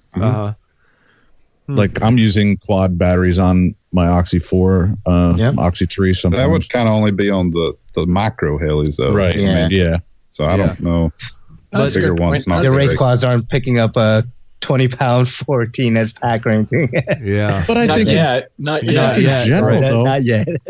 I think overall it's amazing that the technology has gone back and forth. Like we're now using quad motors in our airplanes, and it's just I love it. I think it's amazing. Yeah, right. It's great. And the technology is getting smaller and smaller too, which is really nice because you talk about your weight to the power to weight ratios. So, making us even a couple ounces make a difference. So, yeah, definitely. It's neat to see. I mean, we're enjoying it for sure. So, yeah, I think one thing the quad market, or just that influx in more companies building the type of RC stuff, is bringing prices down. I think it's bringing prices down in electronics, components, and stuff, just because, there's more companies making it, and it's more of a battle on who's going to be the cheapest or best, one to get, or best value, I guess you could say. So, yeah. Right. Let's switch gears a little bit. I wanted to get your guys' opinion on this. We've talked to Motion a little bit. We've talked to Hobby King a little bit behind the scenes, and it seems like, and I could be wrong, this is really kind of opinion, but talking with those guys, scale helis seem to be coming back a little bit, and not just the huge giant ones that, a lot of times you see at shows or fly-ins, but the smaller stuff that look fantastic, like the 3 and 4 blade, or more, the smaller scale helis. Do you see that coming back or starting to really come around the corner? It's just from what we've talked to developers and insiders that it's kind of on the cusp, and some of these manufacturers are starting to develop these, and they're trickling out now. Where do you see it going? Yeah, I mean, scale's always been around, and I feel like scale is always going to be around, because there's always that niche set of people that want to fly a helicopter the way a real helicopter flies, right? Yeah. They don't want to see these little things flipping, flopping all over the place, and they don't understand what's going on. Yeah. So the scale helicopters definitely have a market. I think it's a great market for the convert. Like, to get someone from an airplane to a helicopter, using a scale heli is a good way, because it teaches them like the special characteristics of a helicopter, but it also puts it in a perspective that they can understand that, like, hey, that real, helicopter, that real EC Eurocopter is going to fly just the way this RC Eurocopter. Like, you take off, and you turn it slowly, and then you take, and you make your whatever flight line that you want to go. There is beauty to that too. Yeah, it's just it's just different. And there's a skill to that too, to be that smooth. Oh, really? Yeah, definitely. So I feel like that's kind of a good intro market, where someone go into and say, oh, I want to fly the scales. And then when they start seeing and understanding the difficulties of flipping a helicopter and flying it backwards tail and doing hurricanes, where it's the helicopters, funnels, where your helicopter is standing, from your nose to tail going around in circles, circuits. Like, that stuff, obviously, real helicopters can't do. Yeah. But, without making the pilot super sick and probably not on purpose. Pass out. But that was a mind-blowing scenario I did there. Sorry for the people who can't visually see. Hurricane. But it helps, right? Someone get into the helicopter, and then they're like, oh, well, yeah, I learned how to scale fly. I'm a pro at that. Let me see what else I can now introduce to make it more difficult, and give that, like, feel accomplishment when you overcome some difficulties, right? And I do, in a way, Chris, I think the more availability of these units or these scale fuselages that Motion's putting out, or trying to get the smaller helis, just the more that's out there, the more people are going to try. And like Steve said, could be a transition point. I think for me, I would love to do an Airwolf, but I mean, it's almost like planes in a way, where they're the more crazy models. Hey, man, I'll try that, or I'll build one of those type of thing. Right. If it's out there. Yeah. Could it go the other way? I'm playing devil's advocate here. Guy walks in the shop. He does a little, airplane stuff. Looks over on the shelf and goes, "Oh my gosh, look, Airwolf! I gotta have it!" And he pulls it off the shelf. Yeah. Throws a battery in it, and boom, it hits the dirt, and they're like, well, the hell with these helis, like guys going to the jets too. Yeah, exactly. Similar scenario. I think the Airwolf model is similar to your P-51 in the airplanes. It's like everybody wants it and has to have it, and it's always out there. Because I'm more, if I go in and see this, you are enticed by that. Yeah, you see just a a regular, a 3D aerobatic collective pitch heli, you're like, that looks kind of cool. But you walk in and see Airwolf, you're like, oh, I gotta have it. Exactly. It definitely can. It's having dabbled in a little bit in scale helis. the main thing that like breaks my heart every time I see like one that goes in is that the cost and the time that people put into the scale fuselage. Details. Yeah. Details. Yeah. You know, they put all that time in, and then it's like something fails and just, and you're like, oh no. You know, that's, you know, that's very discouraging. But I mean, and that could be said for anything, right? Like you get your brand new, you know, EDF because everyone wants to start from EDF. Right. And, you know, that goes in, like, some people might be like, oh, maybe this isn't for me. Some people might think, you know what? I'm going to try this again. I'm going to keep at it and see, you know. It depends. I guess different personalities will kind of come out when it comes to, you know, this hobby and how much money crashing we do. Like you said, having a buddy or something that is experienced, that is so key. I mean, it really is to avoid those kind of scenarios. Right. Yeah. In all aspects of our hobby. Like, it doesn't have to be helicopters, planes, you know. Like you said, even buddy boxing and stuff, that goes a long way. They see what's really going to be involved, you know, when they get in trouble and stuff. So. Yeah. Right. And for me personally, and again, I love the helicopter stuff. And I don't know if I really have the time at this point in my life or maybe even the patience either at this point to, as far as watching the 3D stuff, oh man, it's fascinating. And I would just be happy maybe to do some inverted flying, maybe some TikToks or something. I would just be ecstatic. Oh, but, yeah, to learn that skill. You know, for a 200 size or maybe pushing it for me, about 400 size, nice little scale heli to cruise around the yard, I would be happy with that too, because just the looks of it and and you're still seeing it and hearing that helicopter noise, you know, of Airwolf cruising through your trees in your front yard or whatever. For me, there's an appreciation for that, for sure. And we may or may not have been privy to some behind the scenes stuff of some of the scale heli stuff that's coming out. Andre, you can attest to that. It is amazing what they're working on, and I can't wait to see. So I don't know, I'm on the fence. Like Mike, you're obviously all ready to go inverted here, and you know, that's a total joke. Actually, Oh, we are gonna I'm gonna flip that helicopter and be like, Mike, you got control now. Yeah. What are you doing? I can. Oh, dude, you literally just pass out and black out like on the scene. Like he says all the time, he will fold up like a cheap lawn chair. There is no doubt in my mind. I guarantee you will have a heart attack. Handle with that. No way. Yeah. You know, I had a buddy do that to me one time. He was, oh God. He was actually, my heart's racing just even thinking of that scenario. We were setting up the radios for a buddy box. He was going to throw his friend on it, so we just wanted to make sure everything was good. And we take off, and it was a P-51, and we're flying around, and he goes, all right, you got it. Well, he kept control of it, and he put it into a dive into the ground. He's going, like, you got it? You got it? And I'm like, no, I don't have it. Yeah, you do. You got it. And I'm panicking, freaking. This plane's going into the ground. So the last minute, he pulls it out. He's like, I got you. You dirty, rotten. Yes. Oh, my God. Oh, that was, I'll never forget that. That was low and dirty, but it was funny afterwards. Here's a good question. On the scale subject, do you guys see a lot of tandems, things like Chinooks and Labradors, you know, dual rotors? Do you see a lot of those out there?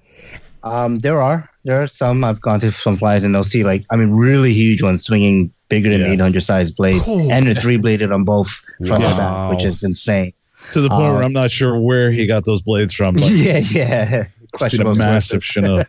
Wow. But I've seen other the Black Hawks and Coast Guard versions of them, and they'll fly in tandem and together, and they'll both stop, and then they'll drop. The doors will open up. The little doors open up, and the little winch will come down and stuff. The basket, and they'll pick something up and come back up, and then they'll fly away. So I've seen things like that before, and those are cool. You know, I think one of the things about scale helis, especially small ones, it kind of brings a kid in us, from watching Airwolf and all these other shows. So as we fly, even if we're just slowly going around, it's our imagination starts to fly and starts to bring us back to childhood. So absolutely, yeah, I agree with that 100%. Pick up a little Lego guy and fly him around the house. Yeah. I don't know who's done that. Right. Oh, that's too much fun. Let's see. I had a couple more questions. I'm trying to think. I for some reason just thought of the gyrocopter coming at me. Oh yeah. Oh my gosh. That was your own fault there. What? That wasn't me. I wasn't flying. I know. You were the one running your mouth, so that thing was coming after you. Oh my gosh! I got on that chair. I'm sitting there. What was I eating? Popcorn? Yeah. And all of a sudden, a gyrocopter just turns and like bangs right to me, like running for dear life. Good stuff. Good stuff. I still think that was deliberate.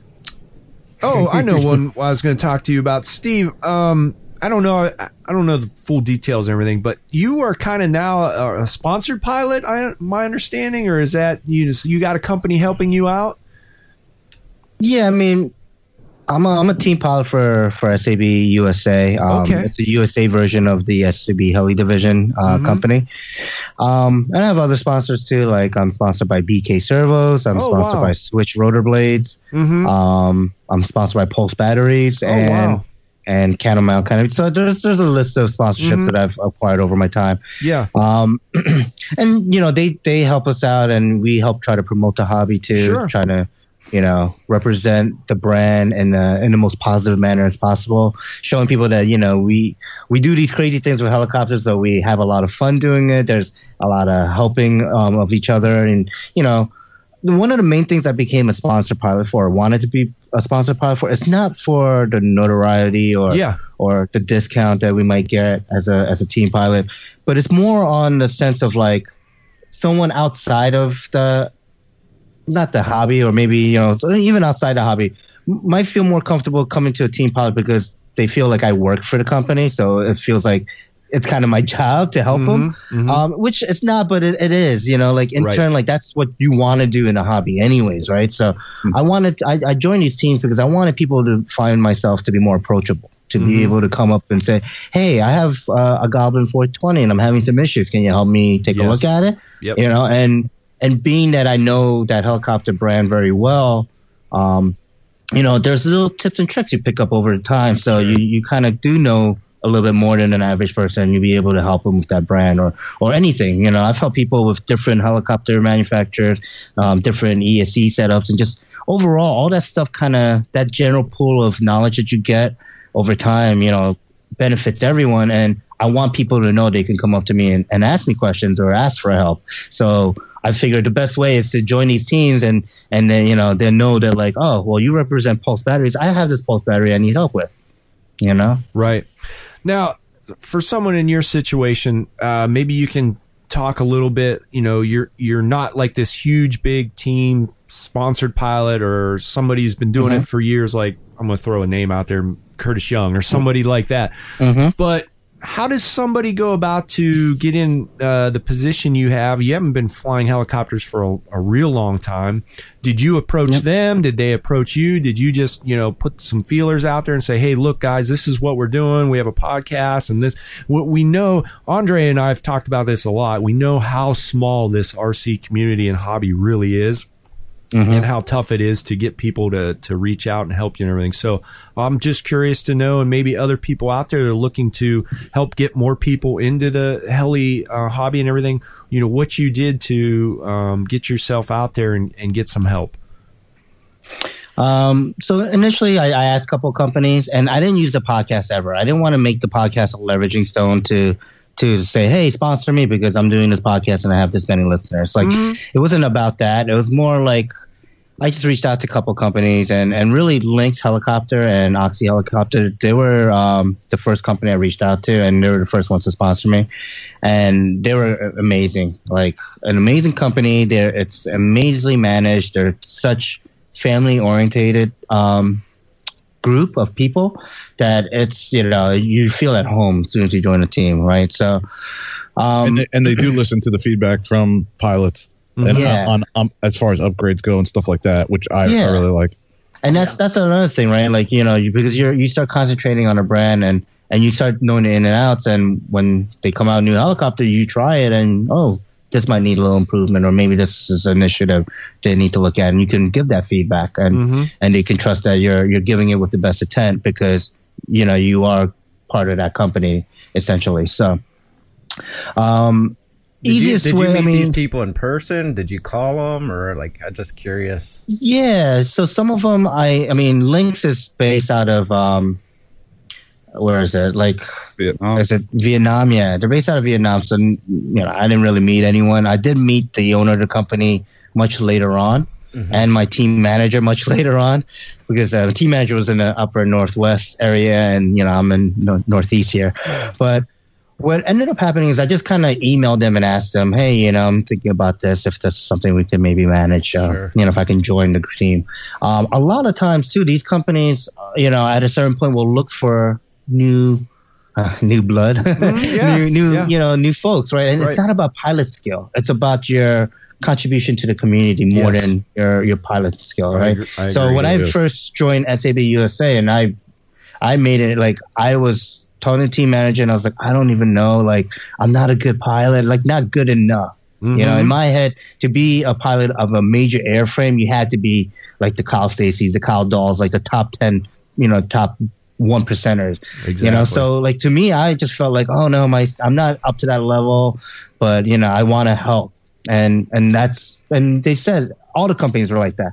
It's not about your piloting skills; it's about how you help the community grow. Right. So that's, if you're very active on Facebook and forums, these companies will seek out to find you. And then they also post once in a while, like, hey, we're looking for more, field reps, team pilots to join our family.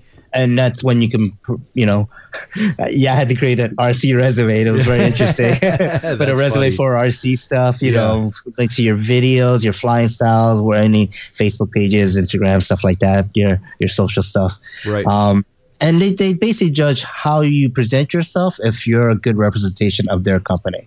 And if you are, then most likely you'll get a position, to join, or an offer to join. Yep, I agree. Chris, along those lines, Andy is also sponsored, but not by a company, sponsored by Freefall RC. No, just well, he actually sponsors the Freefall RC. That's but he's actually sponsored. Go ahead, Andy. Oh, I was going to say, Only Fine Helis is a hobby shop in Virginia. He has a pretty good size online store, and he supports a lot of the fun flies here on the East Coast. And go along with what Steve was saying, these people are looking for someone that will represent them in a good light. If you're on Facebook and you're a jerk or something, they're not looking for you. They want somebody, even if you can't fly that great, if you have any kind of skills as far as setting up or helping people out or answering questions, that's what they're looking for. You don't have to be the best pilot. You just have to represent them in a good light and be helpful. Right. Interesting. And we can't forget Kevin's also sponsors too, Yeah. By Kettle One. Yes. But he's also a Lynx heli and an Oxy heli pilot. Team pilot. Nice. And flight test. Flight test. I just sent him a box of foam. I consider that sponsorship. Yes, absolutely. Well, if there are any heli companies out there would like some good entertainment, please sell us or send us a heli, and we'll put Mike on the sticks. No. We'll document. Don't do it. I guarantee it will be good entertainment. And I guarantee you'll get some money back for parts. You'll make some money for parts. Oh, man. No, I'm the last person to be doing that. Well, we're creeping up here. Go ahead, Kevin. We got to come out there and get all you guys on. We're gonna get all you folks. Oh, for sure. I'm ready. Yeah. Put me on the buddy box. I'm all about it. I definitely let us know when Andre comes down too, because we definitely want to. Yeah, we'll come out, and I know Andy said if he can, he'll come up north too, and we'll all have a nice gathering. Maybe do a live podcast show. Oh, that would be sweet. Cool. Yes, absolutely. And we're gonna get all you guys on my 700. I don't care. You're gonna fly not my money. Put me on it, buddy. My wife, in fact, I drove a Corvette, and she's like, "Do not drive or handle things you cannot afford." That's like, she was so mad. She's like, "What were you thinking?" I'm like, "I don't know." I will sign a waiver. I don't care about crash it. If you crash it, I won't. No bad feelings. You don't have to make any payments, And if we all three come, we got 3 700s going, so we could do a. Can we play Smash Up Derby? How close do we get? Yeah, right. Wait. No, Let's see if we can make those guys sweat. Mike. If I'm standing in the middle of the field and they're flying those 3 things, I'm going to be the target. I'm not playing that role. Who can get closest to money? Inverted. We're gonna play your game. Tapping helicopter rotors is another, boys. Oh man. We fly far, fly out there, fly safe, fly 2, 3 high, and I was totally systems teasing. have rescue. So yeah, I was totally. And as long as nobody's dressed up in a Bigfoot outfit, we won't try and. That's what I'm kind of getting to. Like I went there, showed up, and next thing I'm in a gorilla suit. I'm like, wait a minute, what's going on? And I'm like, no. Mike, hold up this banana. Yeah. We're gonna do some dicing and slicing. Oh man. Oh, that's good. Jeez. All right, folks, we're creeping up close to 2 hours here. If you have any other questions, please get them out there now on Facebook Live, and we'll try to get them answered. In the meantime, real quick too, Andy, I wanted to thank you for all the stickers you sent us. I know Andre hasn't seen them yet, but right. He sent all kinds of stickers for us. We got, our names, our pilots, RC After Hours, and Mike, real quick, I wanted to do this on the air. I didn't see He made any of some them. special stickers for you. Oh no. Oh boy. So I just wanted you to open them Mike. up and check them out. Cool. Oh, the coloring is horrible. What do you got over there, Mike? Nothing. Well, let me see. Are those going on your plane? I didn't want you to be left out, Mike. You The need some color pilot scheme stickers. was god awful. Oh, it's fantastic, Mike. Oh my lord! I think I'll Hot put them pink, hot written pink. in hot pink font. I'm watching the I video. can't even right thank now, you so for I'm trying that. to I'm see. sorry. I can't even thank you. Mike's reaction. It was a nice delay. I hear it, but I know it's delayed. But anyway, we have some regular Come on, stickers Mike, just for you. embrace it. Yeah. Embrace it. Just Yeah. Look at those. Those are beautiful. Yeah. These I can appreciate. I'm more of a black and white kind of guy. love it. Yeah. Andre, I do have some stickers Thank for you you. too. Thank you, by I'll the have way. to get them to you. But thanks. Yeah, I'll take them up Yeah. with the bail. Oh boy.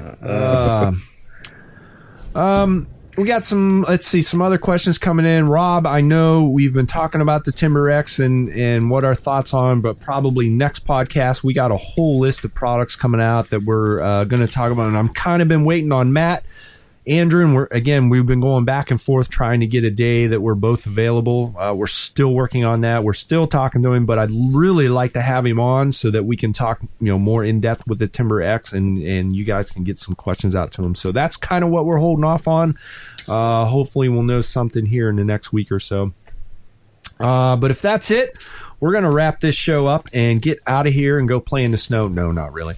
I'm going coyote. Before we wrap up, Yeah, can go I ahead. compliment Andre on his 4-engine, 4-motor scratch build he did? Yeah. That was an awesome job, dude. Yeah. I love the video. Thank I love the Maiden. I loved you pulled out of that and was able to save it. And great save.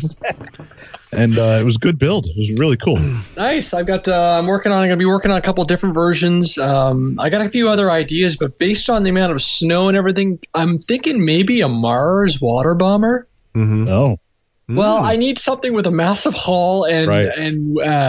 and some wing floats kind of thing because we're getting hammered with snow this year. So Yeah. we'll see. We'll see. I got some 2204s, some ESCs. I just last night's build was the Radian light kit. So we'll get in there and. Yeah, but thank you. I even got some lighter foam board finally, so I'm. Nice. Well, I got some Adams. The Omer stuff is heavy, and that explains the vertical takeoff and lift roll. That loop was awesome though. That was insane. Like I'd seen that. Like I don't know how you pulled that out of your butt. Firewalled it. Yes, firewalled. last minute. Damn, and Real quick, we got to thank our sponsors. First of all, Get FPV for Did I see they have a new code for 8% off? We do, and I'm going to talk about it right now. I know I ruined your thunder. It's fine. It was exciting to see that. Thanks for FPV for helping us out, because Andre is very expensive nowadays. So without them, he wouldn't be on this show. I'm just kidding.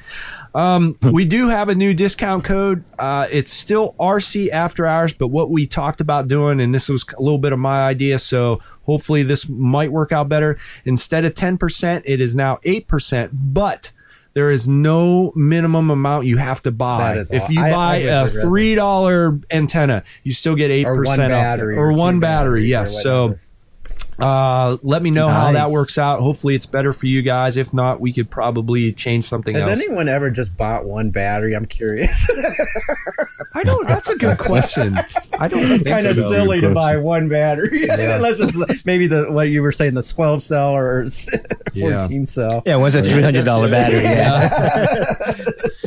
This is my budget for 2019. There you go, one battery. One 12-cell battery. But on that note, if you need batteries, go to getfpv.com. Buy some Lumineer batteries. Exactly. Buy $300 and put our discount in there, RC After Hours, and you get 8% off your entire order. So if the Freefall RC guys need some batteries, go to Get FPV. Use our discount code, RC After Hours, and you get 8% off. So go check them out. Right. Free shipping on most all orders over $60. And for our international listeners, they'll ship you right DHL right to your doorstep. So fantastic company. They've really helped us out for a long time. We love the guys down there, and anything FPV or drone related, they have everything. So go check them out. GetFPV.com. RC After Hours is the new discount code. 8% off your entire order. And if you guys like the show, please go check out our Patreon, patreon.com/RC After Hours. Spread the word. If you're just listening to the show, you want to help us out, you like the show, and you want to keep going, go on patreon.com/RC After Hours. Anything will help. If you find $1 in your couch cushions a week, we'll take it. No problem. So please help us out. Basically to keep the show going. Yeah, it helps keep the show going talk about. And everything. So, and last but not least, thanks to the Freefall RC guys. We loved having you on. Good time. Awesome. Thank you. I actually learned a lot today, believe it or not. I think Mike has too.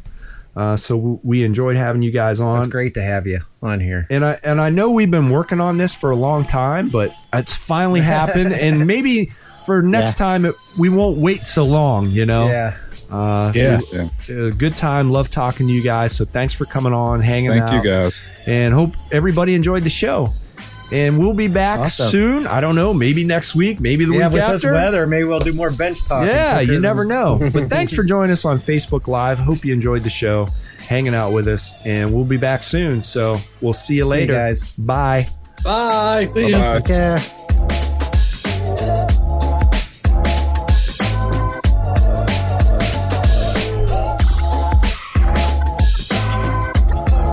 The robot? Sure.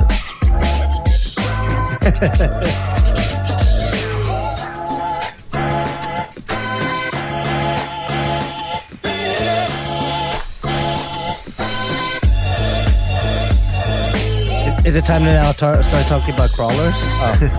Oh.